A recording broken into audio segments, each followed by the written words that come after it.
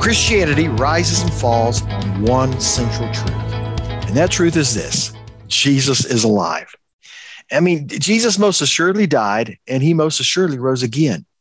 But there's a wonderful addition to that truth. And it's this: because Jesus lives, we can too. Well, welcome to Bible Studies for Life, adult podcast, hosted each week by myself, Lynn Pryor, and Chris Johnson. And joining Chris and I today is Jim Gantenbein. Jim, thank you for taking the time to call in and be a part of this podcast. My pleasure. When Jim is, the reason Jim's part of this podcast is he wrote the session that we're talking about here, the session called Jesus Lives and You Can Too. Now, Jim, I want you to help our listeners here get a little background. You're pastoring in Washington. You've been there for many years. Now, are you a native of Washington? Nope. I was born in the Bay Area of California in Berkeley. Okay. So how long have you been at the church, Kitsap Lake Baptist Church? I'm coming up on my 16th anniversary. I will have been 16 years before Easter hits. Okay, well, great. Great. Congratulations. Anything about us, your family, you want to tell us?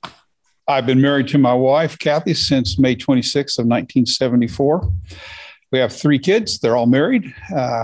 Great kids-in-law, and we have 6 grandchildren, 1 foster granddaughter that we hope will become our 7th grandchild as well. So this is our celebration of Easter. So we're excited about that. This is our time. This is our message. This is the opportunity that we have as the church to proclaim what makes us distinctive from all other faiths, all other religions. It is that this proclamation, this good news that Jesus rose from the dead, and this is our hope. This is why we can talk about eternity, and I'm excited about having the opportunity to talk about this today. Great. And so we're going to be in this study, we're going to be in Matthew chapter 28, last chapter of Matthew, as it talks about the resurrection. And of course, as we get into Matthew 28, here it is. It's the Sabbath morning, the first day of the week. Mary Magdalene and some of the other women went to the tomb. There's an earthquake. Angel of the Lord comes down. He rolls back the stone. And I love how Matthew describes this as the guards were shaken by fear of him, and they became like dead men. In verse 5, it says, the angel told the women, don't be afraid, because I know you're looking for Jesus who was crucified. So it's important that we note that in the first verse, it tells us that these women who had been at the crucifixion were going to the tomb to view it. They were going without any anticipation or hope that anything had changed from what happened just a few days sooner when Jesus died on the cross and was buried. I'm always struck by the fact that these people were not reviewing a Bible story. They didn't have 2,000 years of history and familiarity with this event. It had never happened. This was happening. It was all brand new. It was all fresh. They were going there expecting a dead body. And this changed their reality completely. Very hard thing to deal with, a brand new reality when you've held on to the other one very tightly. Also, with the angel saying, don't be afraid, and straighten them out, that's necessary. So many times in the Bible, God shows up and people are afraid every single time, whether the people are evil or the people are righteous. God or an angel shows up, be it to Moses at the burning bush or Adam and Eve in the Garden of Eden after they had eaten the forbidden fruit. God shows up and people are afraid. Zechariah was in the temple and the angel showed up and he was afraid. It happens over and over. And these people were afraid, and God always says, don't be afraid. And then here's what to do instead of being afraid. Here's the news I have for you. It's intriguing to me. First, as you were saying that, Jim, I just thought to myself, I don't think I ever want to see an angel. I don't think I want to experience that kind of fear. One of the questions that we ask in the study is why is it that our first response is fear when we don't understand something? Oh, I believe with all my heart. First of all, the shock of the moment. Okay. Sure. I mean, it is a shock. It's like walking along, minding your own business, and someone jumps out from behind a building and goes boo, and it shocks you. But I think the other thing is this: be you righteous or be you totally evil, when we stand in the presence of God, the contrast is so evident. My sinfulness, no matter how much I live for God, I still have that sin nature. And when I stand next to God, the contrast is so evident. Just like, say you have a white shirt and you've worn it for years. You like it, it's comfortable, and you wash it, you keep it clean and ironed, and it's that white shirt. And then my wife buys me a brand new white shirt, and I put it there on the bed, take it out of the wrapper, and there it is. And I go get my other white shirt, because now I have two, and I put it down next to it, and I have a brand new white shirt, and I have this kind of yellowish shirt. and suddenly the contrast is real evident. And I believe when we're next to God, the contrast is evident, and it's scary. Adam and Eve, Adam said, I was afraid when I heard your voice. Yeah. When you said that just a few minutes ago, I immediately thought of Isaiah's vision of being in the presence of God in Isaiah 6. Yeah. And Peter almost said the same words that Isaiah said when Jesus did the miracle of when they caught the great catch of fish in the day. And in Luke, Peter's response was, depart from me. I'm because of how holy you are, and I'm not. Isaiah had that same kind of response. So those are great insights. And you can imagine the women, they were going there doing what in their heart and their mind was a good thing to do. And then suddenly they were confronted with the situation, and they were faced with their own unbelief. I find it interesting too, Jim, in this passage, that in verse 4, Matthew tells us the guards were shaken by fear of him. But in verse 5, the angel told the women, don't be afraid. It's like there's two different, they're afraid for a different reason. That's fascinating. But the angel does say, don't be afraid, because I know you're looking for Jesus. Their fear was not just, I think, just the angel, but the tomb is empty. Something serious has happened here. And then when you come to verse 6, the angel continues, he's not here, for he is risen just as he said. That's why he's telling you don't have to be afraid. Jesus has done the very thing he said he would do. He follows that up in verse 6. He's not here. He's risen just as he said. And then he says, and now come and see the place where he lay. And I love that, because to me, there's just this idea here's the evidence that Jesus is alive. Just come in and check it out. The resurrection can be investigated. All through the Bible, when God's people are afraid because suddenly they're in the presence of God or something shifts like that, God does that very thing, it seems like. And he does it in my life. Don't be afraid. And here's what you focus on instead of your fear. Here's what can replace your fear. Here's why you don't need to be afraid. And I believe that was what he was doing with the angels. He was less interested in them not being afraid. He was more interested in them on understanding Jesus was risen. So one of the questions that we ask in this section for senior adults is, what is the evidence that you can point to of Jesus working in someone's life or being real in someone's life? So I think this gives us the opportunity to move from the story to today, that Jesus is alive and he is still at work. And it's important for us to talk about how we see this. What is the evidence that he is at work today? Certainly one of them is what's there in verse 7 of Matthew 28. It ends with, listen, I have told you. God's people listen to God. The guards, they weren't listening. They were in a coma, basically. But the women listened. And no matter how uncomfortable we are, how shocked we are or surprised we are, if we're following God, if we love God, we're going to listen to him. As people are in groups this week talking about this, obviously not everyone believes in the resurrection of Jesus.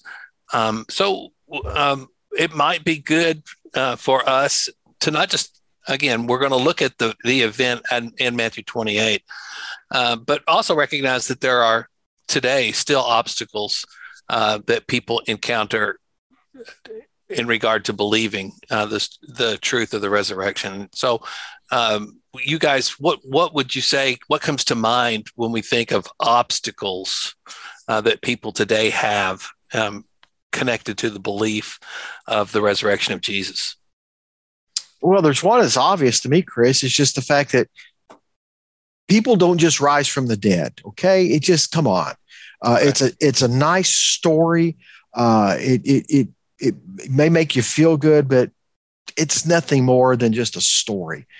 I think that's a big obstacle. I think that's part of why one of my big passions when we come to Easter is I want to talk about the evidence of the resurrection, that there's proof there as you kind of examine the passages that the resurrection truly did happen. It can be verified by different sources, and it happened. Of course, we know you perhaps are familiar with the stories of people like Josh McDowell, Lee Strobel, some of these who became believers because they were investigating the resurrection of Christ, and they walked away convinced this was a true event. Yeah, so they started as skeptics, as unbelievers, Yes, trying to disprove the resurrection, and came to believe that the evidence obviously pointed to the truth of the resurrection. At some point, we all have to, though, be open to a mind change. They were skeptics. I was a skeptic, but we had to be open to what if I'm wrong? And I believe with all my heart, they were, I was, and God, basically, he proves himself to me. The Spirit of God does it. I cannot convince a single person that God is real.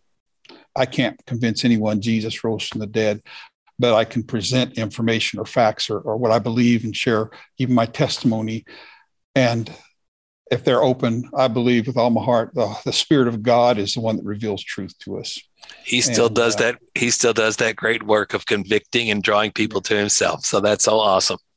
yeah, and I love the fact that you never really see people condemn for questioning or having doubts. It's what they do with themselves. And for this angel to say, "Hey, come in here, come and see where he was laying. Check it out." Yeah, he gives us permission to ask those questions and to dig into it. Chris, you had referred to a question earlier that's mentioned in the personal study guides. What was that question again? Would you say that again? I asked two. One is evidence. What are some of the evidence that God is at work in someone's life, that Jesus is at work in someone's life? That's a great question. Yeah, that's the one I want to park on, because I think with us, as we talk about the resurrection of Christ, there is the I'm going to call it the evidence in Scripture, but there's the evidence in our lives as well. And I know that doesn't sit with it. Well, that's just what you believe. It's what you want to believe. But I love that old hymn. He lives. I know that he is living. He lives within my heart. I know. This is the proof for me, because I know my life has been changed, and just to be able to verify it within my own self. And I know some people will question that. Well, yeah, that was just you thinking that, but there's the evidence in my life, and then there's evidence that Christ gave us in the Scriptures. So I think we can stand on very firm ground that the resurrection is a real thing. So when we come to verse 8, after the angel has given the invitation to come check things out, Matthew records this. So departing quickly from the tomb with fear and great joy, they ran to tell his disciples the news. But just then Jesus met them and said, "Greetings." They came up, took hold of his feet, and they worshiped him. Jesus told them, and here's that phrase again, "Do not be afraid, but go and tell my brothers to leave for Galilee, and they will see me there." This has to be one of the greatest 3 verses for the believer who feels weak and lots of uncertainty, that they were filled with great fear, and they still went and did what they were supposed to do.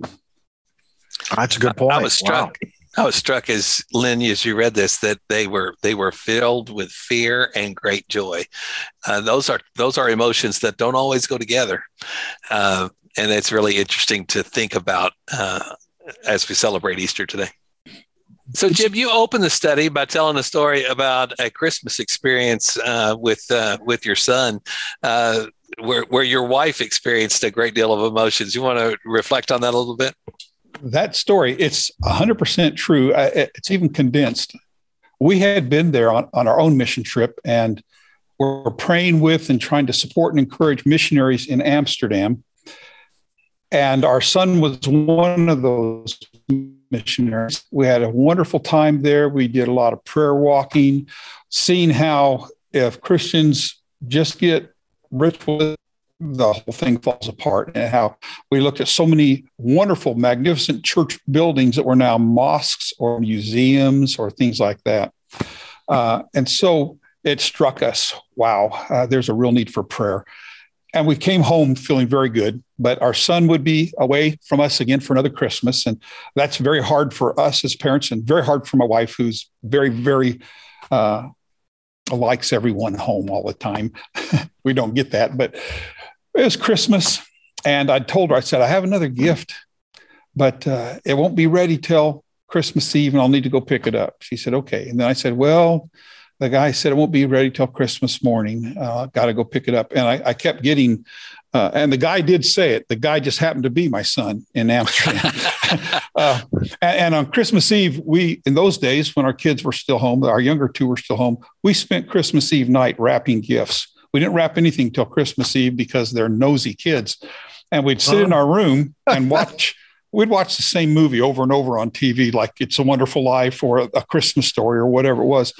And so we called our son Aaron in Amsterdam. For us, it's Christmas Eve. For him, it's Christmas Day, Christmas morning. And he's opening gifts that we'd brought to him, all wrapped on that mission trip we took.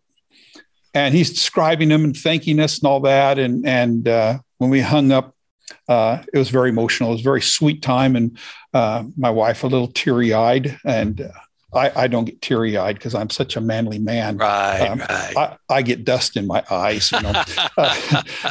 And then I said, oh, okay. And then the next morning, Aaron said, this was delayed or whatever. I won't be in until such and such time. So I told my Kathy, I said, the guy said the gift won't be ready to be picked up until this evening now.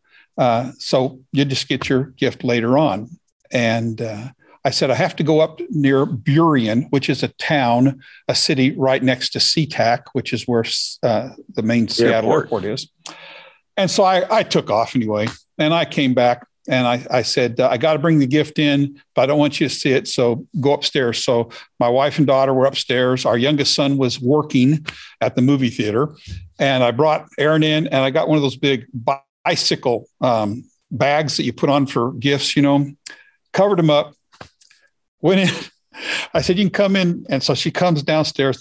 My daughter and wife, they came downstairs, and there was this big bag. Our son is not small. He's a big, big man. And it was sitting there just calm. And Kathy looks at it, and Allison looks at it, and then it moved a little bit. And our dog had died just a year or two earlier. And so Allison, our daughter, thought we'd gotten a new dog. A big dog. And yeah, a big one. And I told Kathy, go ahead and lift. I said, just grab from the top and pull the wrapper off. And so she does, and it moved up. And she takes her hand off it. I said, go ahead, it won't bite you.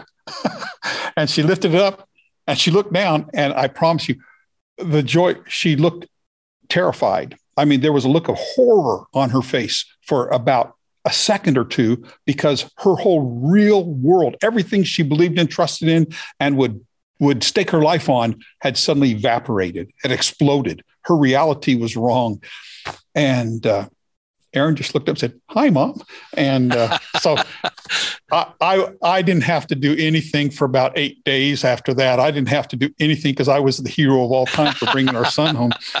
But it reminded me over and over that sometimes we believe something is true because we think it so strongly, just like these women.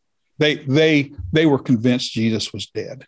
And I imagine they were at first, for a brief moment, horrified by what they found. And the angel said, "Don't be afraid." I had to say it more than once, And what we need to remember in our groups is just that idea that we try to come at this story with fresh eyes. Many of us in our groups, we've heard this, the resurrection account for years.